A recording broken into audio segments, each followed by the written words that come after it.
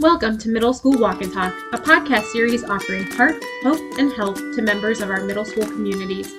Take a walk with co-hosts Phyllis Fagel and Joe Mazza as they discuss self-care, student well-being, school culture, and more. Middle School Walk and Talk is a production of the Association for Middle Level Education and is designed to support the concepts outlined in our foundational text, The Successful Middle School, This We Believe. Learn more at amle.org.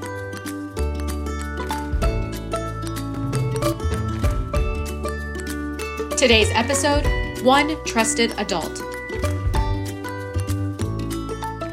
Hey, Phyllis, how's it going? It's going well. How about for you, Joe? You know what? We're doing okay. We're heading from hopefully a heavy winter into spring. Pitchers and catchers start in a couple days. Well, hopefully, maybe.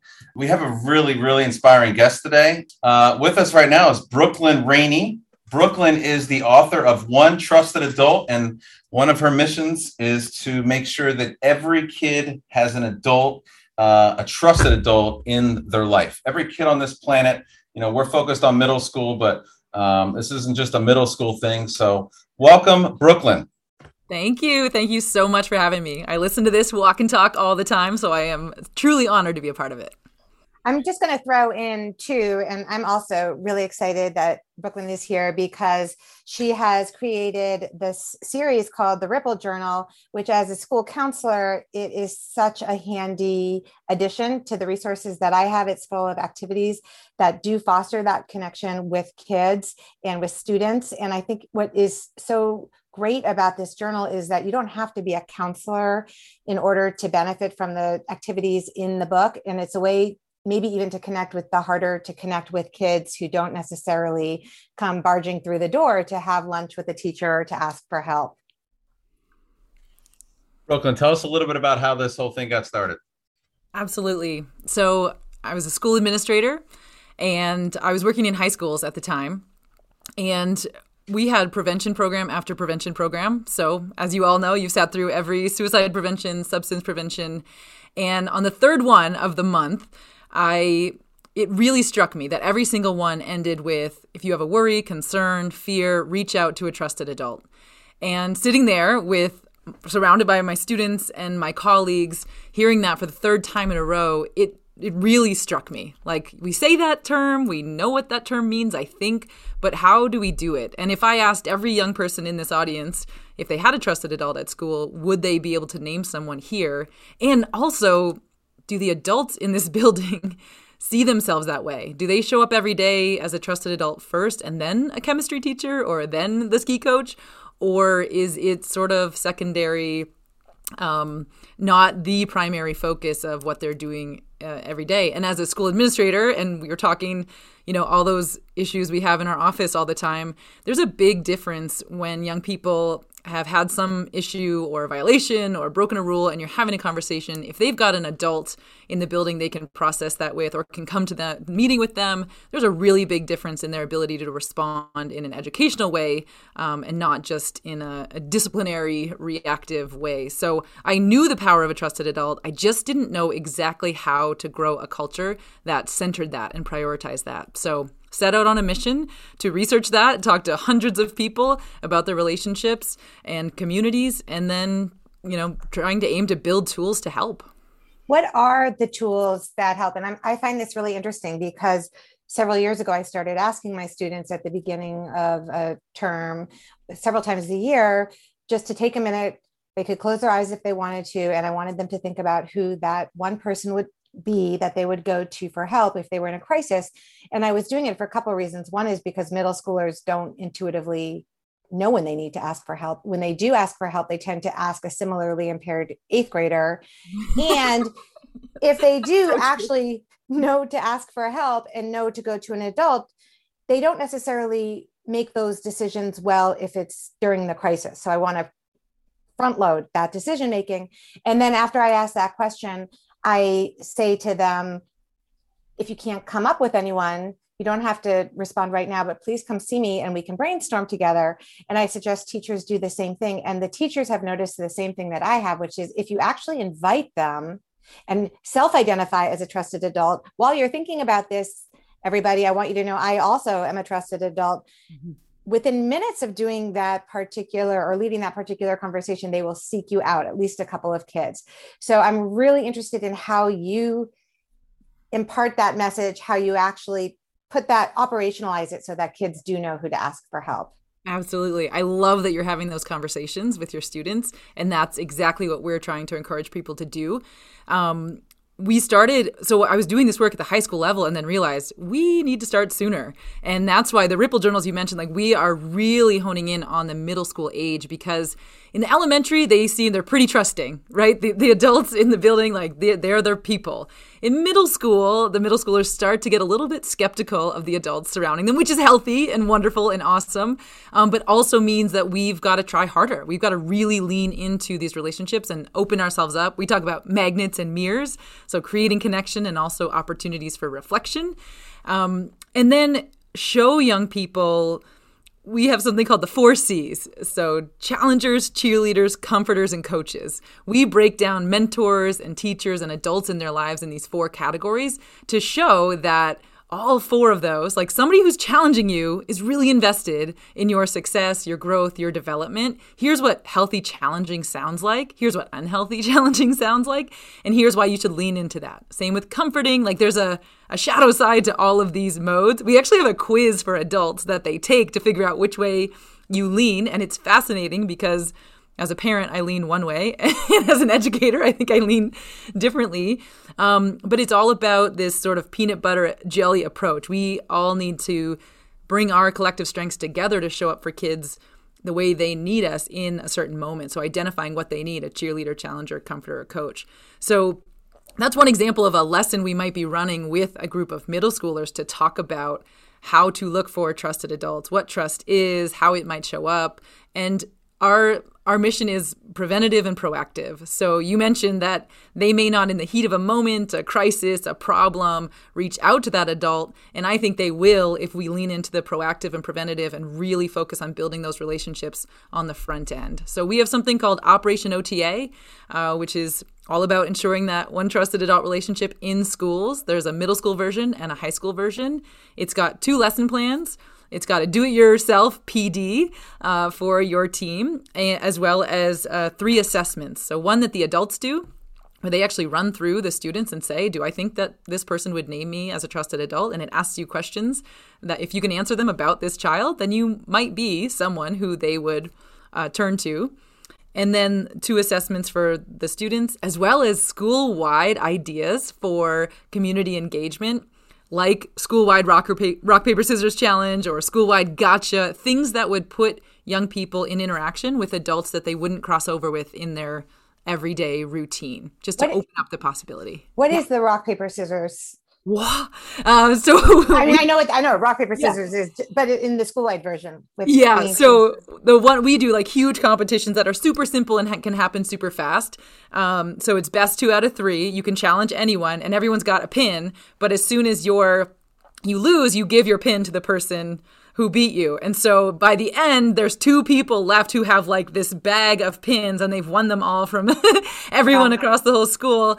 And then they usually do it at a big all-school meeting or community meeting, and there's this big thing. So it's like when it gets down to like, oh, Mr. Mazza's still in, you got to go challenge Mr. Mazza. And it just creates these like silly opportunities for crossover and connection. I love that. I also like how you do these quizzes with the adults in the building, because I was talking to a former principal who now does more consulting, and he's writing a book on middle school. Actually, his name is Chris Baum, and he founded the Millennium School in San Francisco. And when we were having a conversation about this, he said that not only is it unfair to ask overburdened educators to add SEL on top of their lessons without providing them with the time and the support to enhance their own wellness, but it's borderline cruel. And so he and his school, what they used to do was have the adults do the exact same activities around wellness, around conflict resolution, mindfulness that the students were doing, so that they were also in a more centered place and able to actually teach this stuff. And so I like how you engage the adults in the building as well. A big motto of ours is with, not for. And I'm sure you've heard that. I think I've heard that on your podcast before, with, not for, that everything we do is with young people instead of being for young people, that we sit down beside them, and we have every advisor have their own journal, Ripple Journal, because they're doing it right alongside the young people. It's no prep. You're not delivering a curriculum. You are working through these exercises together. Brooklyn, one trusted adult. It jumps off the page. We use that term a lot. I, like a lot of other teachers and principals at the middle school level, meet with groups of teams about kids each week. And, a lot of times when we're talking about a certain kid that has this issue or that issue, and we're trying to problem solve and put our heads together, we ask the question, and I'm usually the one that asks this question, like, okay, who's their person? Who's their trusted adult? And, a lot of times, it's not necessarily anyone, or we can't name that person, or we need to ask this person if this is the case. Help me understand, if I'm, coaching teachers on what exactly that looks like. You list some qualities of a trusted adult as part of this particular, piece here. Can you elaborate on what those things are? So if my teachers are really looking to be that person for this kid or evolve that way, I think all of us with the pod scenarios over the last year or so, we felt more and more like that trusted adult. This year there's not as many pods, but the same expectation for we need to be trusted adults for our kids is there and must continue to be there. So help us with, if I was a teacher that really wanted to become a trusted adult, what would that look like, sound like? What qualities, come to the surface in your research? This is exactly what we're doing. And we saw something a little different than what you're describing. But when we ask young people, not so many that can't name a trusted adult. Well, about 25 to 30% actually in schools can't name a trusted adult. But that within the ones who can, they name the same people. So it's the counselors and the charismatic. That's not a scientific term, that's my term, but the counselors and the charismatic get named over and over and over. And when I think about burnout and compassion fatigue and all the things we're worried about, it's like those educators who are really leaning into this are being named by all of the students. That's a heavy, heavy load to carry. And so we are trying to build capacity and commitment in all adults, educators and beyond. I know this is a school podcast, but please know we're working with everyone, law enforcement and foster youth, juvenile justice, everywhere, to say this is a community commitment, not just a school commitment, a community commitment. Young people just happen to spend a lot of time at school, so it's really important they have a trusted adult there, but hopefully they have a trusted adult everywhere. And the way we train on it first is to ask adults to go back and think about who showed up for them or who didn't show up for them. And it's really fun to get a group of educators to think back to their middle school selves, like, what were the posters on your wall in your bedroom? What was your hair like? And who mattered? Whose opinion mattered to you? Who did you want to make proud? Who did you not want to disappoint? Who did you want to tell good news to? Who did you go to when you were worried? And think about that person. And what we've heard is it's somebody who challenged them, who celebrated them, who was there for them, on and on and on. We hear the same phrases over and over. And we've been able to categorize those findings into something we call the ABCs, which is accessible, boundaried, and caring. And we share that in 3 circles that overlap. Like accessible is available, present, able to be reached, that they put their phone away when the young person is in their presence, that they're really there. Boundaried being that our safety and our emotional well-being is always number 1 priority.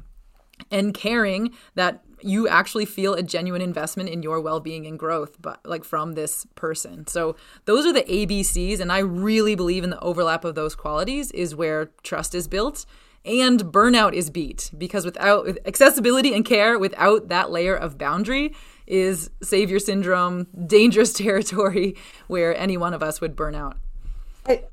That really resonated for me, just the idea that sometimes it's the same people who are being named over and over again. And it makes me think of something that Dr. Sanaya Luthar, who is a researcher and does a lot of work in burnout, and she runs groups for adults and educators.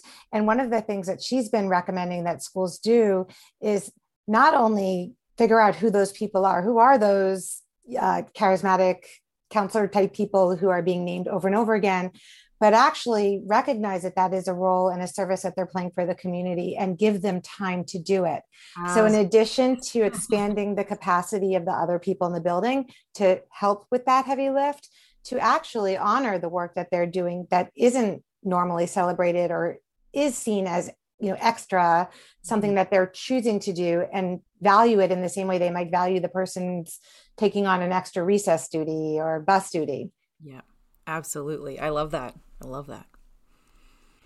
So, Brooklyn, schools haven't changed a whole lot over the years. I think, tech is changing.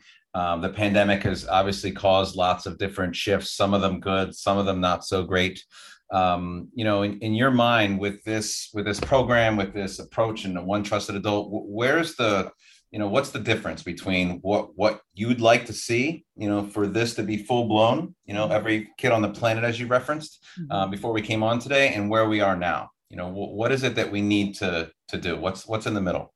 I think that there's this gap between adults and young people, and sometimes it's relational and sometimes it's language. So I was talking to a middle school principal who said, we focus on all the things we're supposed to focus on. Our mission is all about their well-being. We have these wellness days, we have social emotional learning, we have everything, advisory. And we surveyed our students, and only 50% of them could name a trusted adult in the building. And the more I spoke with her and her team and got to know this school, it was clear to me that the gap was not relational. Young people came to school to be with those adults. It was a wonderful school, a wonderful community. But then they do this survey, and she felt like we've worked so hard on this and it's not showing in results of the survey. And so I asked, had they ever been introduced to the language of a trusted adult? Had they been introduced to the language of healthy community or wellness as a priority? And it turns out, no, they had not. And so we're surveying young people on a term they've never even heard before. So we're working on tools like when you hand out your syllabus or information on you want to get the goals of your students. We've got some in our resource library, Mrs. Rainey's chemistry class, and it says, here's the information on me, tell me about you, here's where to find me, my email, etc. I hope you will see me as a trusted adult in chemistry and beyond. Like these little signals to young people that we are here for them in more than the target area or content area, that we care about their well-being in a bigger way. And so that's what I'm looking to help close, that relational gap and the language gap, help young people go 50% of the way to meet the wonderful adults who are showing up every day as trusted adults for them. I think that these practical tools are going to be so incredibly helpful to individual educators, especially for teachers who are less comfortable interacting with kids, but who want to. I think there are a lot of teachers who do want to have those authentic connections with kids, but just struggle to bridge that distance, don't have that language themselves even. And so I really appreciate that you've given us so many tools to work with. And I think just to close us out, I'm going to go back to that episode that Joe and I just did last week when we were talking to middle schoolers themselves. And one of the 8th graders on the podcast kept talking about how often her math teacher would ask them how they felt, and how that class was the place where she felt most understood.